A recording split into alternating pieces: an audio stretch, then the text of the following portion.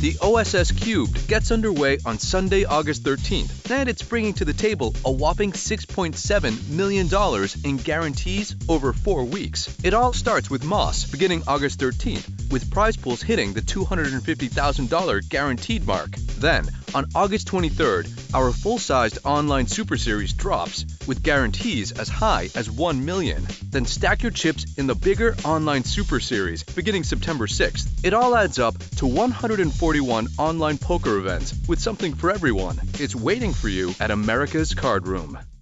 Okay, welcome to Ask Alex, episode 145 on the OneOuter.com podcast, sponsored by AmericasCardroom.com. If you want 27% rate back from AmericasCardroom.com, simply sign up for your account by clicking on one of the ads or banners on the OneOuter.com website. Follow us on Twitter at OneOuter.com and join Facebook group facebook.com/groups/OneOuter.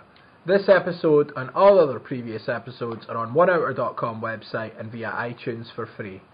If you want to send questions in for Alex on a future show, then please email questions@OneOuter.com or tweet them or post them in the Facebook group. Alex, we are recording this one on a Friday for a change. You had to change it.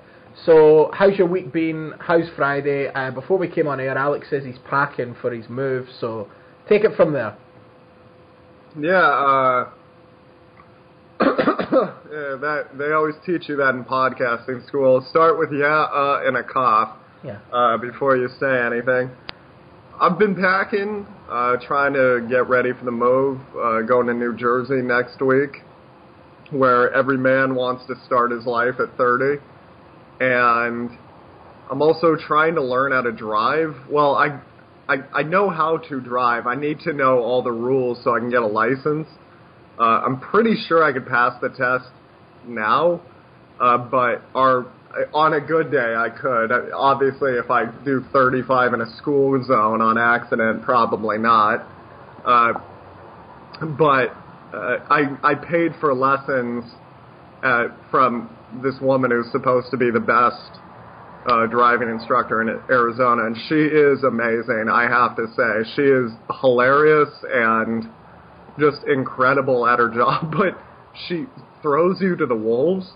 Like, I hadn't driven in years, because in Costa Rica, it's just so impractical, and there's a bus every 10, 15 minutes, and I just would go on that, and then before that, when I was in Malta or Seoul, it just wasn't that practical either, and I'd driven near my house in Costa Rica at the time, and gone to run errands and stuff like that, but this was, I check, I'm like checking with her, okay, on the driver's test I have to do, okay, check your mirrors, check this, okay, check that's good, get this, and then she's like, let's go on the highway, noonday traffic, I think you got this. I'm like, okay, like, it's been years since I drove, you're good. So we did that for the first lesson. Second lesson, I drove Route 66 up along cliff faces. I kid you not. And I told her I'm going to be driving on the East Coast quite a bit, because my plan is to have a little bit of a hub in New Jersey, and then to drive to some of the. I like as I've said before on the show, I like the action on the East Coast a little bit more right now.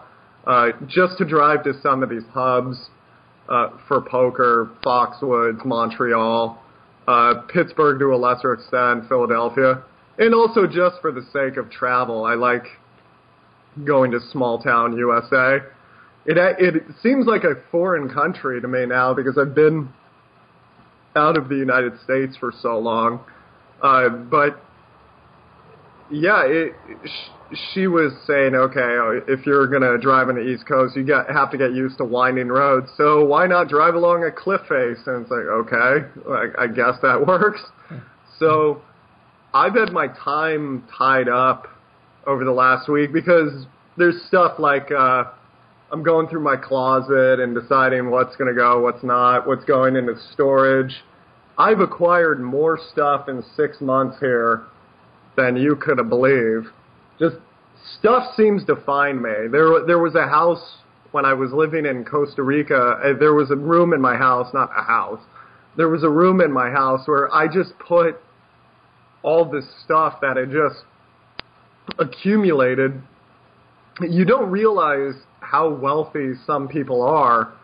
Some of these organizations I've worked for and some of these people I've taught poker to, until they go like, hey, you want this video camera? Here, just take it. And just stuff like that. And then I just had a room in my house full of stuff I couldn't use. And eventually I just got to, when people would come by and be like, do you want this? Please take it, because I'm not using it and it feels like a waste. I had a table here in Bullhead City just full of all the stuff my students were nice enough to send me. So there's books on diet and nutrition, and there's a coffee table book it's really cool. It has all the pictures from like old 70s Vegas poker rooms. There's a bunch of my students are authors, so I have their books and stuff like that. And like CDs that people sent me from the battle rap world. And so I've been trying to decide, what's going to my family members, like nieces, nephews, or cousins, or sister.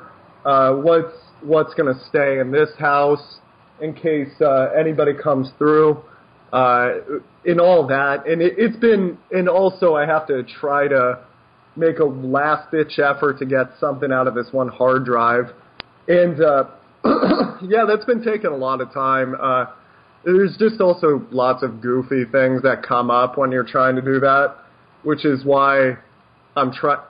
One thing I had come up is I had all my lesson files processed. I saved them from this hard drive that this computer essentially just exploded on me. And I found out like it was the fan or something. I don't know what it was. It won't turn on. And the thing was kind of clunking away at the time anyway. But I got into the hard drive and I got everyone's lesson videos and I processed all of them. And then Mega.co.nz, which is the site I used to use for web hosting, they shut down my account, and I said why, and they said we can't charge your card. I checked with my card. They say we don't work with that site because they work with copyright infringement. I said okay, so does everybody who has Google Drive, but moving on. And then, okay, you need to get Bitcoin to pay for your hard drive to get your files back. And then it's like, well, I've never used Bitcoin. Well, to use Bitcoin, you need to download this and download all the blockchains. That sounds like a lot of time. Well, go ahead and do it. But I'm excited, man. I've had this thought recently. They do this, this concept was introduced to me in the 5-second rule by Mel Robbins, which we've talked about previously on this show, and the book is a bit of a puff piece, but it's pretty damn good. And one of the things she talked about was if you have anxiety problems, the worst thing you can do when you're anxious is tell yourself to calm down, because your body won't accept that. It'll be like, well, you're anxious, and then you're telling your body you shouldn't be anxious, which makes your body more anxious. Mm-hmm. What they do is they call I think psychologists call it anxiety reappraisal. And what you do is you say, I'm not anxious, I'm excited. Now, that makes more sense to your body, because when you're excited, it's more or less the same physiological response as anxiety and excitement are very similar. And so what I've been doing is I'm just trying to tell myself there's so much going on now that's so good. And I do know very intelligent people that they get railroaded in their career, or the job market isn't terrific, and they try to move into another industry, and it's going to work out for them, but it's definitely, they have to start again. And when I see all that, I try to remember, these are good problems to have. In life, you have good problems and you have bad problems.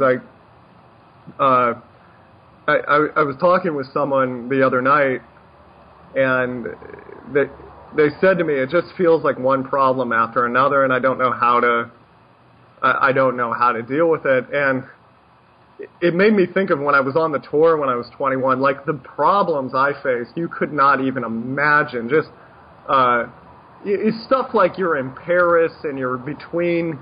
You're trying to get your clothes clean before you catch this train, and oh, by the way, you don't speak the language, and you have to pick up euros from this guy, and it just, it all sounded kind of glamorous when I first heard it, and then, one day, like, being on the tour, like, I'm walking by the train tracks and, like, this really bad part of Los Angeles to go pick up money from this Pakistani gentleman. I remember sitting there going, what happened to my life?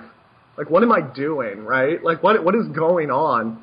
Now I look back, those were all good problems to have because the overlying theme was you are a touring professional at 21.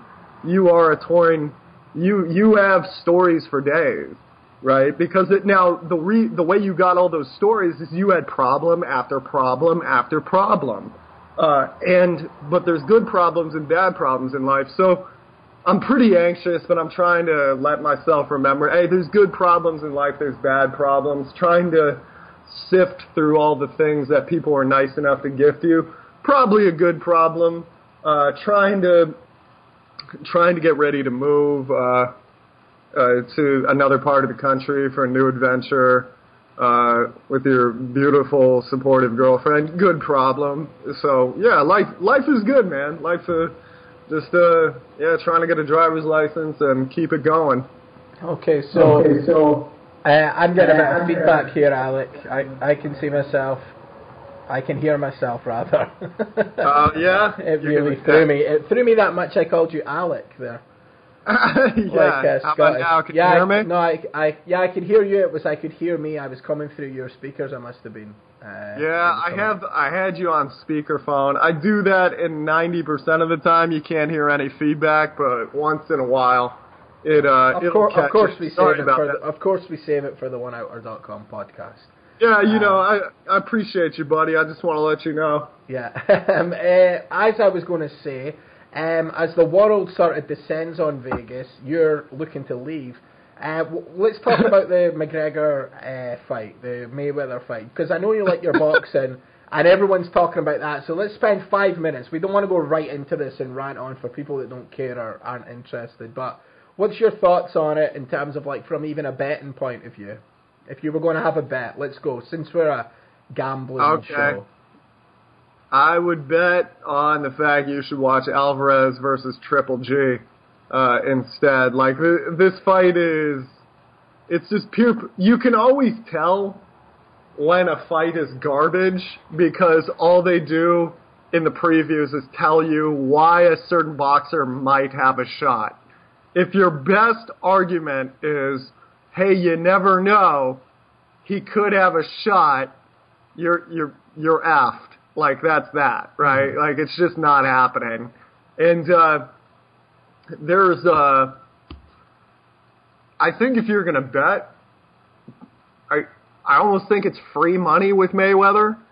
I haven't seen a boxer with that kind of defensive style. And most of the time I've watched, I can't really think of another boxer that's that good defensively. I know his form of boxing is about the worst boxing on earth to watch, but he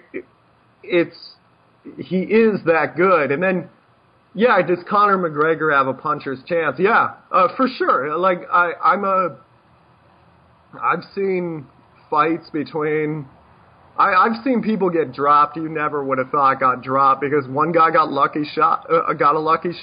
Mm-hmm. And if there's anyone, to be fair to the people selling the fight, if there's anyone who's going to deliver that lucky shot, it's McGregor.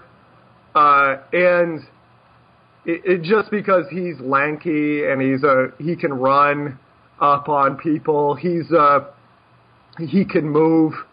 But at the same time, like whatever, I saw the odds, whatever the odds were on Mayweather, I think a lot of people are just betting on McGregor. Anytime there's somebody who's like a sentimental favorite, you bet against him, essentially. So, like, you should always take the New England Patriots in NFL football because everybody hates the Patriots. So what ends up happening is it shifts the line because everybody bets against them in the house just to cover their ass. They have to shift the line. So now in this case, McGregor kind of messed up the line in that I think he went into something racial or something.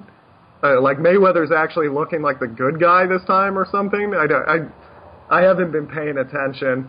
Like, I'm going to buy the fight tomorrow and I'm going to light $100 on fire. But by the way, if there are no prelims or anything, I'm going to be so pissed. Like, if this is not a really long card, I'm going to be so angry. No, there is an undercard, definitely. Oh, good. Well, I remember there was one time, I can't remember what. Well, I got all excited for Pacquiao's return recently, and then they just showed that fight. They showed none of the prelims, and I was like, yeah, the undercard. And I was like, what the prelims? I've been watching too much UFC. Anyway, but it's pretty much free money to bet on Mayweather. Is there a shot? Yeah. Not that much of a shot. But McGregor always does have that shot. You also notice in all the hype, all the people telling you in the cut scenes before they go to the discussion that McGregor has a shot, all UFC people. There's nobody from boxing that's saying he's got a shot, right? They called Sugar Ray Leonard and said, hey, you want $50? Yeah, okay, come and say McGregor has a shot. Like, that's the one I saw. Like, there's always a chance, but you got to remember, Mayweather has. When you're talking about knockout power, you're talking about a guy that has never boxed before. They're different gloves. It's a different fight. Yeah. Right. So Mayweather has faced people with more knockout power than him, than McGregor before. He essentially, it's a prize fight. It's a spectacle. We're going to go there. We're going to watch Mayweather run around. At some point, McGregor is going to fly at him. There's no chance McGregor cares about the money more than we know. He's not that crazy. He's not going to, like, pummel the guy when he's on the ground. If he does, I mean, hell, that'll be worth $100 or whatever the pay-per-view is. You guys don't even have to pay $100 there, do you? It's just on whatever. £20. You're still to buy it. It's on Sky Box Office in the UK, so it costs like 20 quid. Yeah. I remember when I got the Pacquiao-Mayweather fight for free in Costa Rica, I was like, this is the greatest day of my life. I was thinking this is the greatest day of my life. I wasn't saying, I want to quit saying I was like, because that just sounds way too much West Coast Valley Girl. Yeah, you know, I'm gonna tune in. I'm really, I really want to see Golovkin and the red-haired Mexican kid. That fight's gonna be good. Although Triple G is gonna take that, but we'll see. Things happen. Oh, did you see John Jones got tested positive for steroids again? No. Do you know who that is? No. Okay, he was, I'm not even going to get into it, but yeah, greatest redemption story ever, just ruined again. But yeah, anywho, I guess we should let's get into the questions, right? Yeah, let's get into the questions. The main event. I could hear myself back there again, Alex. I don't know.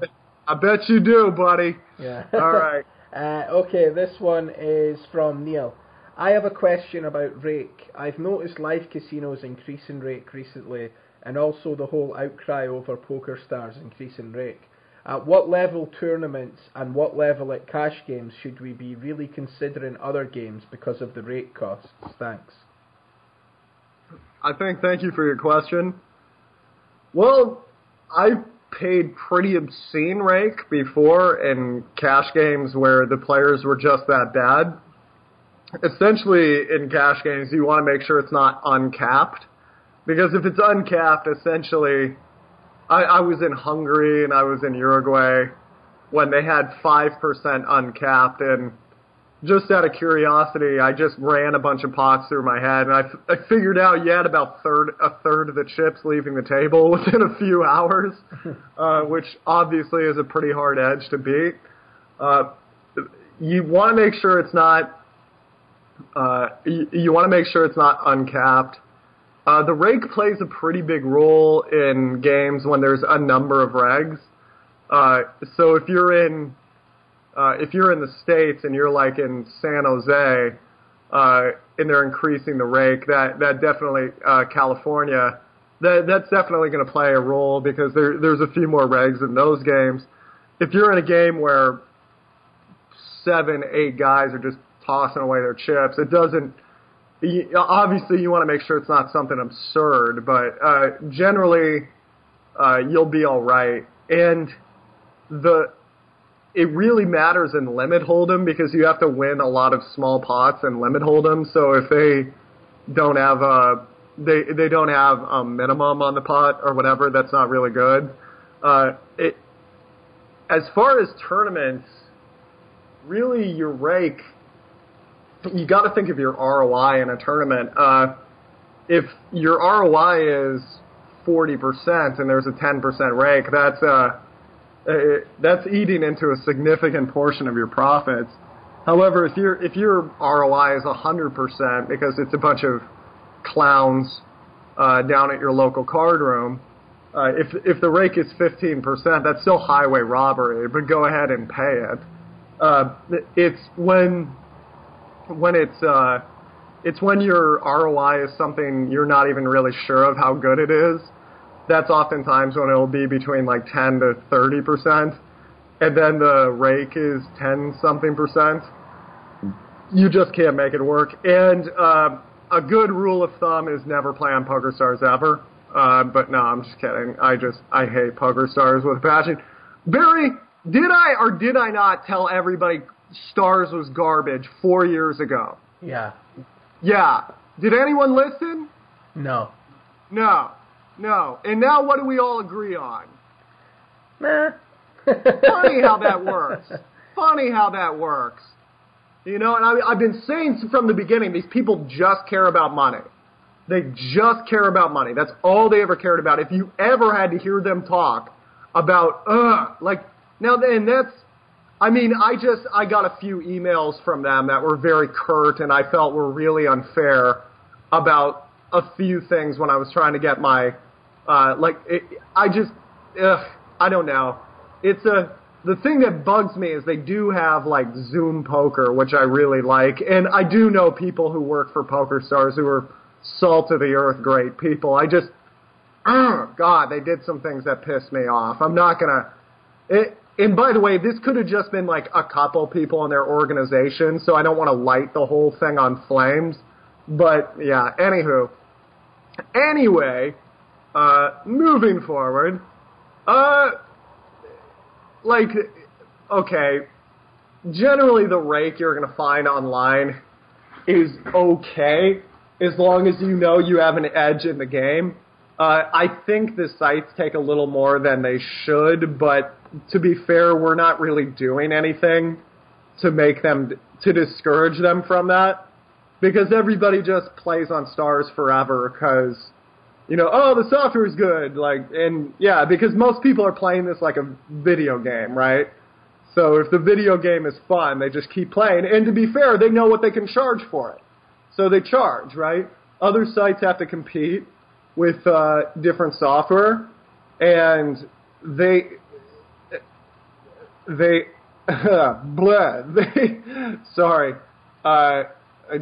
something came by my window, and my ADD is tremendous.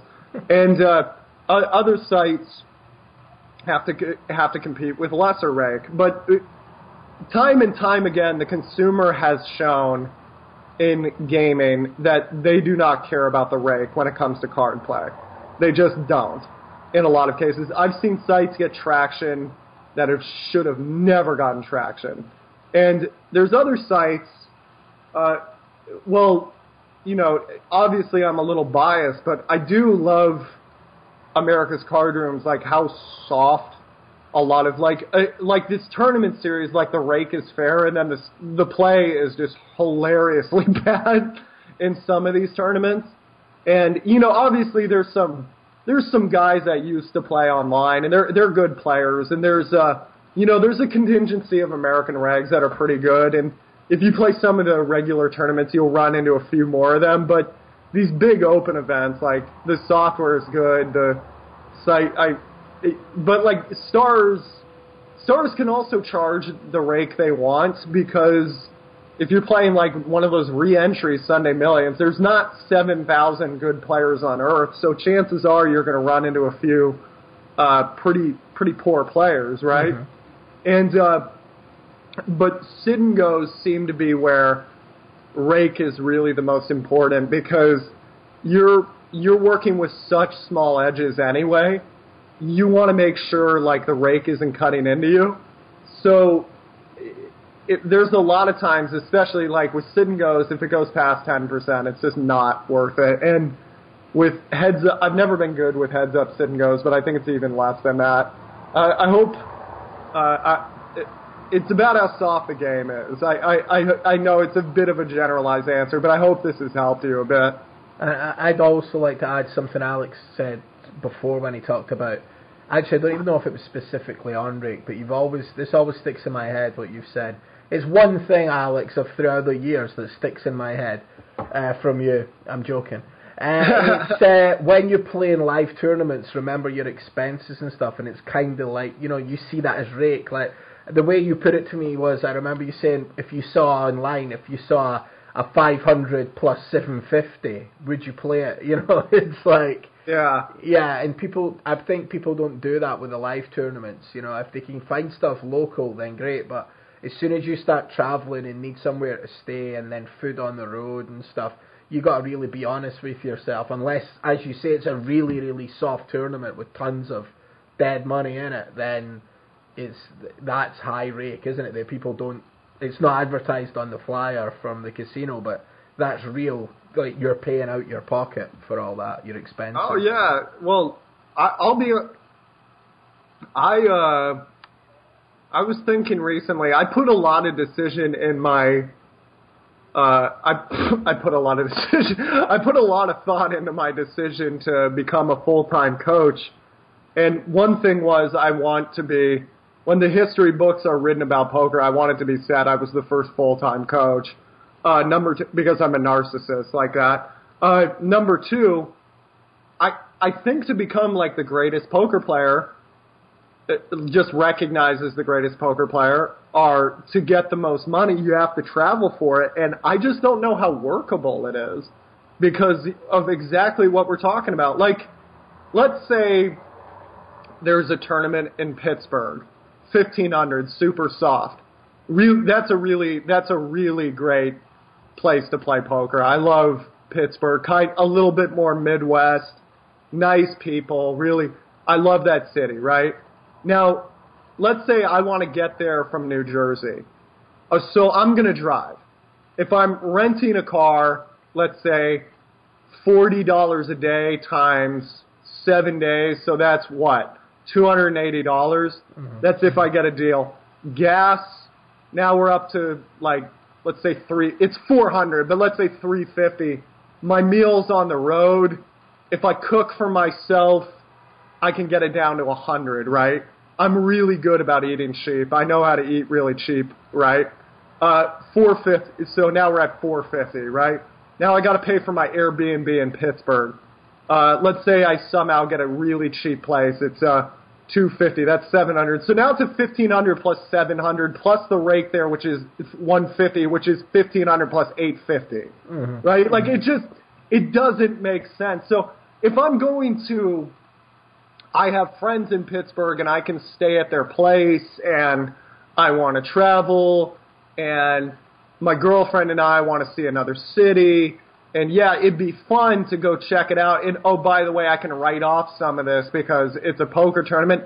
Then it makes more sense. But a lot of times, if you want to make money on the road, you got to go to a tournament stop and you got to stick there for a month, which I do not recommend hanging out in Commerce, California for a month. I get to pay the LA Poker Classic. I don't enjoy it. And if I do those things, like I went to Prague in December to play all their tournaments, right? And that was nice because, hey, it's Prague. But like all the expenses and everything, even though I played 3 main events for like the Eureka Poker Tour main event and or whatever the hell it is, and the WPT main event, their EPT main event. Even with, I was doing all the math, I was just pretending it was a family vacation. I wanted to take my mom and sister there. I was just pretending, okay, if I wanted to come here, could I make this work with 3 main events? And I was going through everything, and I was like, I don't think I could have made it really work. Like I would have made money, but like it would have been a couple thousand. Is that worth a month of my time? Mm-hmm. Right? Mm-hmm. And that's like, and that's fine if you just want to be in Prague for a month. If you really, really love the tour, and there are people, they're road warriors, they love the tour. There are guys who just, they love, and this was me when I was very young, just love being in a new country, just love meeting new people. Obviously women plays a role when you're really young. You go to different countries and you want to meet the women there. It's back when hotels are like a novelty. Staying in a hotel was like, you enjoyed stuff like that, whereas now it's home comforts, I think, as you get older. There's nothing wrong with that, Right. I had, my girlfriend and I did a little staycation in New York, and she was saying, like, oh, haven't you ever, like, oh my God, it's, like, it was funny because she was saying, like, oh, cool, check out this and check out that in this hotel, right? And, like, she's been in hotel rooms before, but yeah, it was kind of like a novelty to her, right? Mm-hmm. And to me, I was thinking, this might be the 300th hotel room I've been in my life. This is just, the hotels, yeah, it's nice when they're a novelty. I will say this, with Airbnb, it's much more fun now because staying in someone's apartment and having it to myself in Prague was way more fun than just being able to cook my mom and sister breakfast every morning was really nice. And it was just so much worse on the tour when it was just hotel room, everybody's stiffing you. And then, yeah, it's generally better to play online if you can find. I'm always big. Everybody says, oh, you should play a ton of tables. That's how you're going to make money. I think the way you're going to make money is really, really concentrating playing on some very soft tournaments, right? Maybe 4, 6, if you're really good, 8 tables. So anyways, hope that helped. Next question. Okay, this one is from Jesper. Check raising the river. This is a play that I try myself, usually with the nuts. Can you talk about some examples in cash games and tournaments where this is a useful play, also not always doing it with the nuts? Thank you for your question. I rarely check raise the river with the nuts because I just think it's one of those plays that looks really cool but doesn't necessarily. It looks really cool, but I don't know if it's that applicable to today's day in game, because what ends up happening is many of the guys that are left I'm not really sure why this is, to be perfectly honest, but they really like to show down hands. And many guys, if you want to survive in poker, I emphasize the word survive. I'm not saying make money in poker. The way you survive is you get really into showdowns, like getting your hand to showdown, pot controlling. That'll keep you afloat. And many of the guys left in poker, if you could just skin the guy alive, he probably went broke years ago. The guys who are left are the guys that know a couple tools of the trade, And what they like to do is check back. So 9 times out of 10, I go to check raise the river, the guy checks back. Mm-hmm. So even when it's a completely disguised straight, no flush draw came in, nothing, the guy checks back. And a lot of times they check back on an overpair, and I just, blood shoots out my nose. And I'm really into donk leading more these days with a lot of my range, with bluffs, with big hands. I donk lead even up to like 1.5x the pot. I've found that to be really interesting with my plays. As far as other times to check raise, there's a lot of times I'm checking trying to get my hand to showdown, but if the guy bets, I just don't really think he can have a big hand, so I check jam. So one big one is, I probably shouldn't be saying this one, but there are guys that just never check back a flush draw on the turn. Like, it just does not happen. You can confirm this with no caddy. You can confirm it empirically. They bet the flop with the flush draw, and then let's say the board comes 9 of diamonds, 6 of diamonds, 4 hearts, and I have 4 or 5 of spades. I check, the guy bets, I call. The turn is the turn is, let's say, I'm trying to come up with a good one. Let's say the turn is just jack of spades, right? It doesn't bring in anything. I check, he checks behind. River brings in the 8 of diamond, the flush draw comes in. I check, he bets. Well, I know he doesn't have the flush draw, so what does he have? I mean, he doesn't have the flush. He has a 9 he's trying to get value out of. Or he's got the jack maybe he checked behind with. And it's a really common play to check raise the flush there. So a lot of times I'll check jam there. And also, a lot of times the guy, he gave up with his ace high on the turn. He feels like, or not his ace high, but his just garbage pair like 7s or 6s. And then he feels like, okay, I got to turn this hand into a bluff. And then I have to return my hand into a bluff to get rid of the guy. But does that come up that often? I mean, it does. I probably do it. If I'm playing all week, I turn a lot of hands into bluffs when the guy I know for a fact he would, the other time is when the guy's like got 30, 40 big blinds and there's a flush draw on the board. I see bet and the guy calls and I know he would have raised with the flush draw. The turn comes with the flush and, I have like the ace of that suit. There's sometimes, like, with the stack size is like 30x, if I bet any jams, I have to call. Anyway, so what I'll do is I'll check. I'll let him bet his flush, quotation marks, and then I just check jam, which I'm blocking it most of the time, and it looks exactly like a flush. And if I get caught, I do have a draw. Yeah, you got so it doesn't, and, generally, but even on that, like, that play used to work way more because people would hold on a second, my computer made a weird, it was changing the screen. I thought Windows was restarting everything and I was, oh no, that's not good. No. But, like that play, I used to do all cash games, check raising the turn, and I can't make it work a lot of the times in tournaments because people just check all the time. And this is why when people tell me poker is so tough now, I'm like, shut up. Like, in the old days, I had to think so much harder about so many of these spots. Now, when I have it, I bet, and people are just not going to raise me unless they have it 9 times out of 10. And because everybody just wants to get to showdown because, it's so sexy to get to showdown.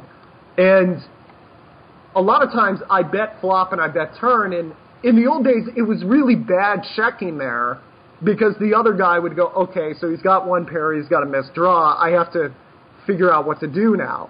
Mm-hmm. Now, I check there and they're just like, check right back, and I'm sitting there just confused. The only place they don't do that is Stars. Stars, you're going to deal with every reg from Eastern Europe.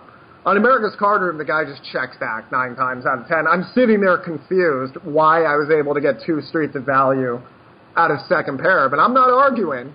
That's fine. So, yeah, I hope that's given you some ideas. Okay, and last question for today is from Alan. Hello, my question is about optimizing our time when playing. I've moved over to cash from tournaments as I just don't have the time to sit and grind anymore. I much prefer playing in short bursts of a few hours and can stop when I want. What should I look at when thinking about making the most of my hours when playing? I would sacrifice some win rate for more freedom. Thank you. Well, I just had that. Thank you for your question. His name was Alec? Alan. Alan, okay. A-L-A-N. Whenever anybody mishears my name, it's always Alan. So I get a lot of, Alan, come over here. That's not my name. But, yeah, anywho. Generally, I'm really glad you're asking this question because this is something I've been talking about with people for years, which is that book, Outliers, came out by Malcolm Gladwell. And it was just talking about anyone who puts 10,000 hours into something will become a master. Or it takes 10,000 hours of anything to become, to master it, right? Mm-hmm. Mm-hmm. And I was thinking, there were a lot of people who had driven for 20,000 hours in San Jose, Costa Rica, and they still did not know how to operate a blinker, so that did not make any sense to me, right? And I was thinking, as I got into it, what was it? And then I found the books, and they did, to be fair to Malcolm Gladwell, he's really overrated, even though he's a really good writer, but he did get into this a little bit, but the people who really got into it, which the book Bounce, which was sent to me by a listener of the show, I think it was Dom, I think was his name, Bounce, and then once I read that was just, oh, this is my stuff, right? And that's, by the way, one of the best gifts I've ever gotten from one of our listeners. And Bounce was really good. I think it was called The Talent Code was another really good one. And the one that's the most like academic would be Mindset by Carol Dweck.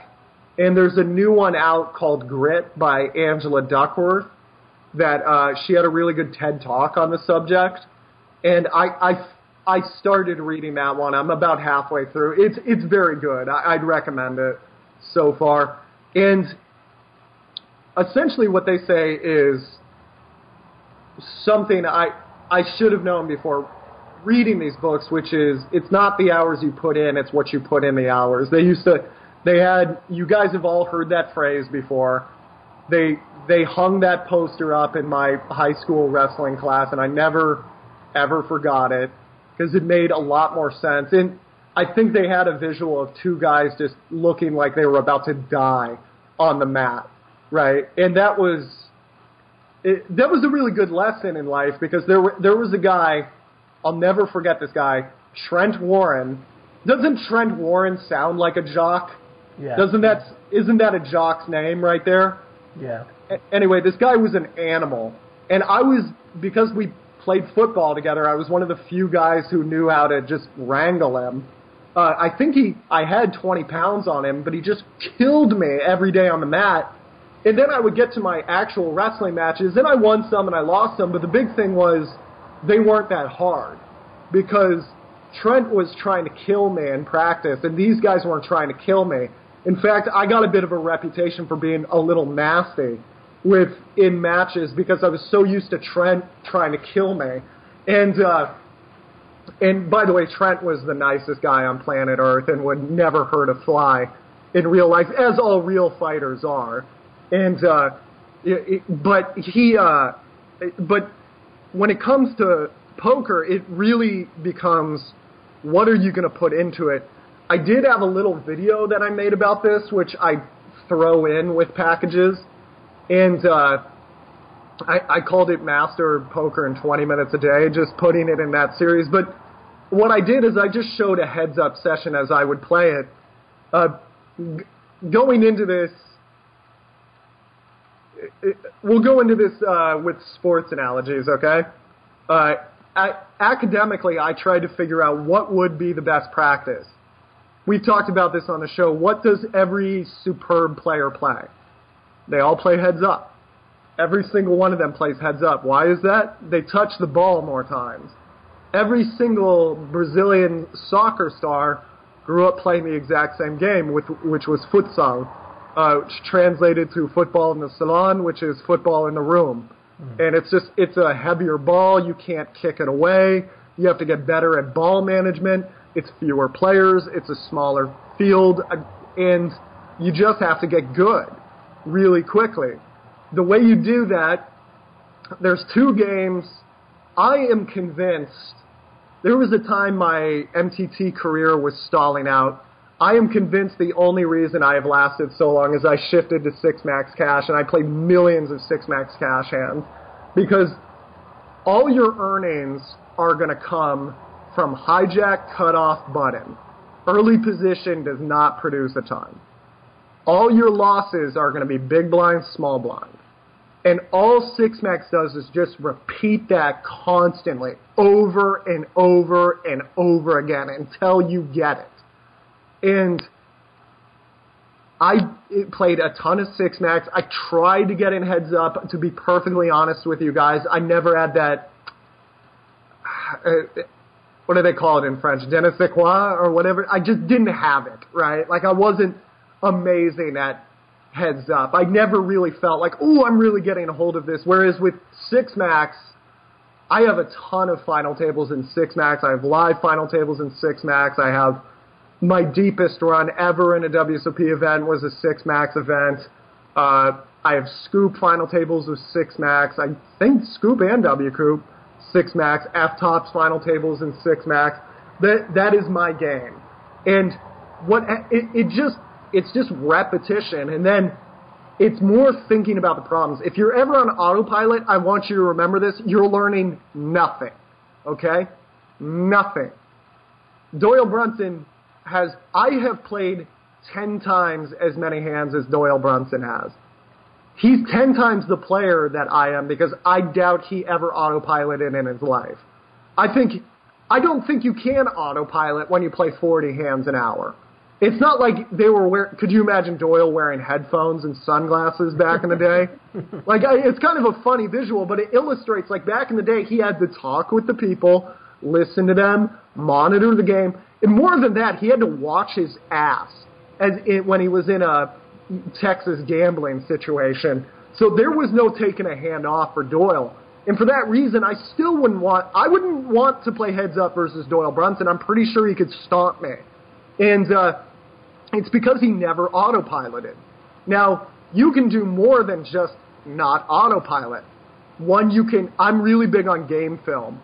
I have recorded and reviewed 200, 300 of my sessions from start to finish. And if you think that sounds gruesome, it's because it is. What you do is you just and it's funny because high school American football is a really big game in the United States. In high school, these 16-year-old kids, at 5 o'clock, they're watching game film. The coaches don't make anything. They're watching game film. Why do they do it? Well, some of them want a shot at like a college assistant coaching gig, and then they can hopefully parlay that up. But most of the time, they do it for the love of it. They might get a little money out of it, but they do it for the love of it. And then people come into poker and they tell me, I love to play poker. And I go, I don't believe that. I really don't, because how much game film have you watched of NBA basketball? And you don't even play NBA basketball, but you're watching the games every night. And that when it comes to poker, like, I don't think you can watch it on TV, because TV doesn't, like, I don't watch ESPN highlights and go, hey, I got a really good feel for rugby now. I still don't know anything about the game, because I'm just watching the really sick play. And when it comes to poker, you take the game film, you put on a microphone, or you have a microphone in your computer, you record. You don't talk like you're a Twitch broadcaster. You just make little notes, right? I talk about this in the Master the Flop, like the sentences you should always fill out. There's about 9 sentences you should fill out. One of my favorites is, whenever you're betting, I am betting X amount into Y amount as a bluff value bet, whichever one it is, because I think these hands call or fold. If you say that out loud, you will be amazed how many times you're autopiloting and just butchering the hand. There will be times you're betting and you go, that doesn't make sense. That's not going to get those hands to fold. Or wait a minute, I'm betting for value, but that hand calls a lot more. Hold on, let me accelerate. Now you're getting somewhere. There you go. Now you're feeling it, right?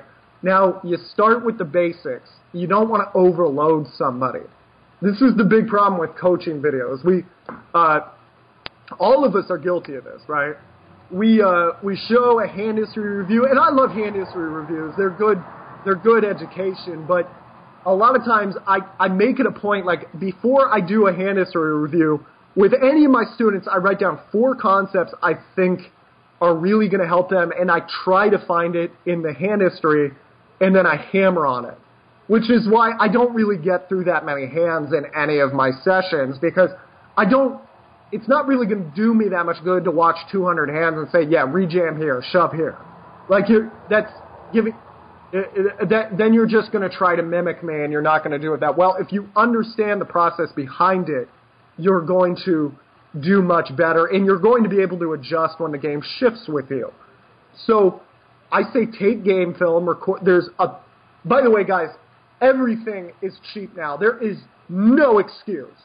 In the old days, I had to work a job at Arby's for 6 months to buy my first computer. All right? My laptop right now, this was my emergency laptop. It's $200. It does everything my $2,000 computer did 4 years ago. It runs Camtasia. It uses Hold'em Manager and NoteCaddy.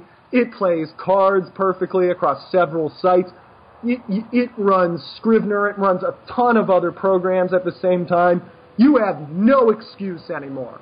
All of the stuff is out there, and it's cheap, and it's accessible. And in the old days, if you wanted to record your sessions, you had to fork over $400 or something for Camtasia. I think I saw one of my buddies is using a $30 program, and it looks just fine. Somebody else was showing me you don't even need a program anymore. You don't even need to pay for it anymore. You can use Open Broadcasting, whatever the thing the Twitch streamers use that records it. It's free. It's free. You record it, you take the audio, put it up on your big screen. I'm not into adult beverages, but if you're into adult beverages, go grab them. Or if you're a coffee man like me, go get some coffee, get a notepad, and find out where you're stumbling.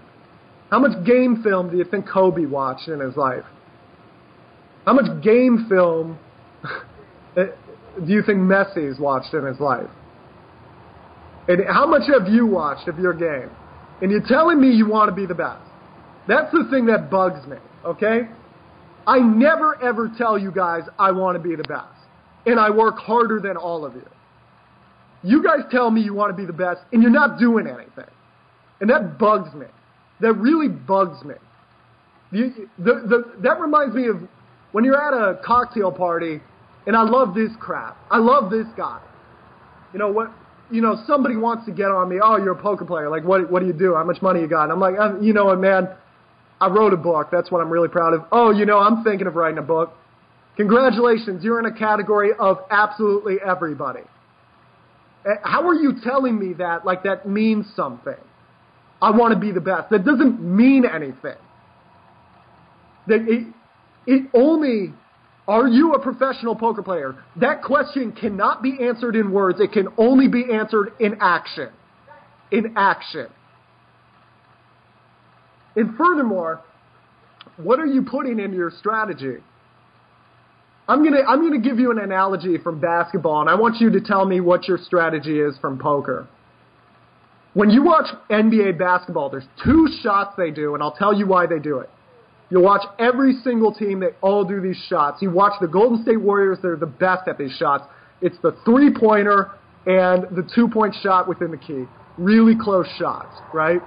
The reason for that, I can't remember the exact proximity, but there's a certain proximity within the basket with a two-point shot where the average NBA basketball player will score 50% of the time. Average of 1 point per possession. The three-point shot, on average, they hit about 36% of the time, right?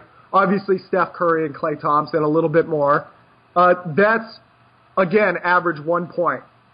The dribble up, two-point jump shot just within the three-point line, you hit that, I think the best in the world, Steph Curry hits that about 45% of the time, right? Everybody else is about a third of the time. So whatever it is between there, it's about 0.8 points.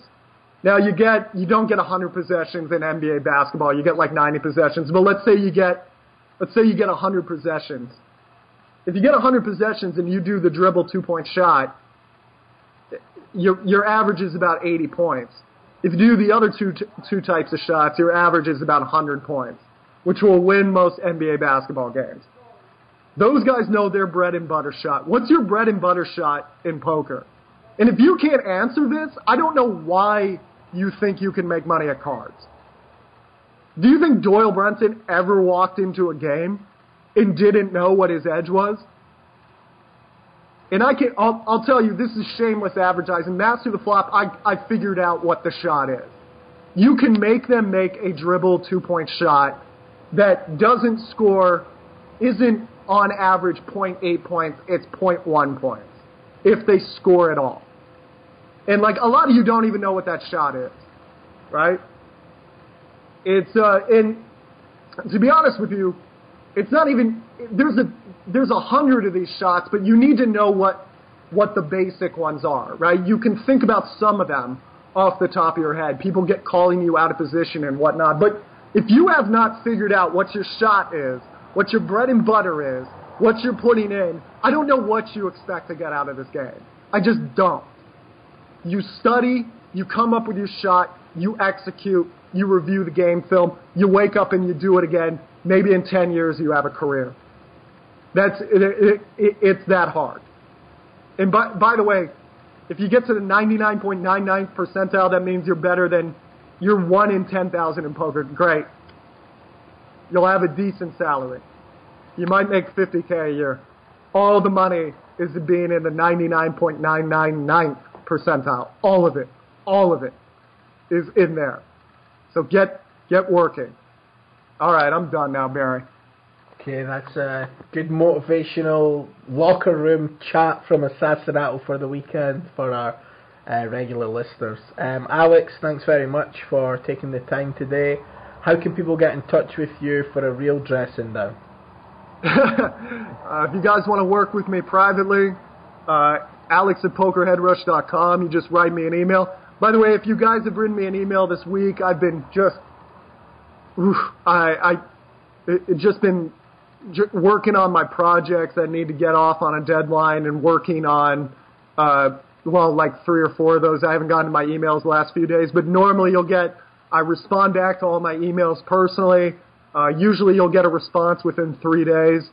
A lot of the times just within 1 day. I try to check my email every day during the work week. If you want to sign up for my newsletter, go to my blog at pokerheadrush.com. It's in the corner, and there you'll get free articles, free videos, free podcasts every single week delivered right to your email inbox, where you can get a little bit more of this motivation if you're not feeling on your game. Okay. Alex, we will see you next week. Keep your questions coming in if you want them read out on the show. Questions@oneouter.com, and we will get to them on a future episode. Thanks for listening, and cheers. Cheers. The OSS Cubed gets underway on Sunday, August 13th, and it's bringing to the table a whopping $6.7 million in guarantees over 4 weeks. It all starts with Moss, beginning August 13th, with prize pools hitting the $250,000 guaranteed mark. Then, On August 23rd, our full-sized online Super Series drops with guarantees as high as $1 million. Then stack your chips in the bigger online Super Series beginning September 6th. It all adds up to 141 online poker events with something for everyone. It's waiting for you at America's Card Room.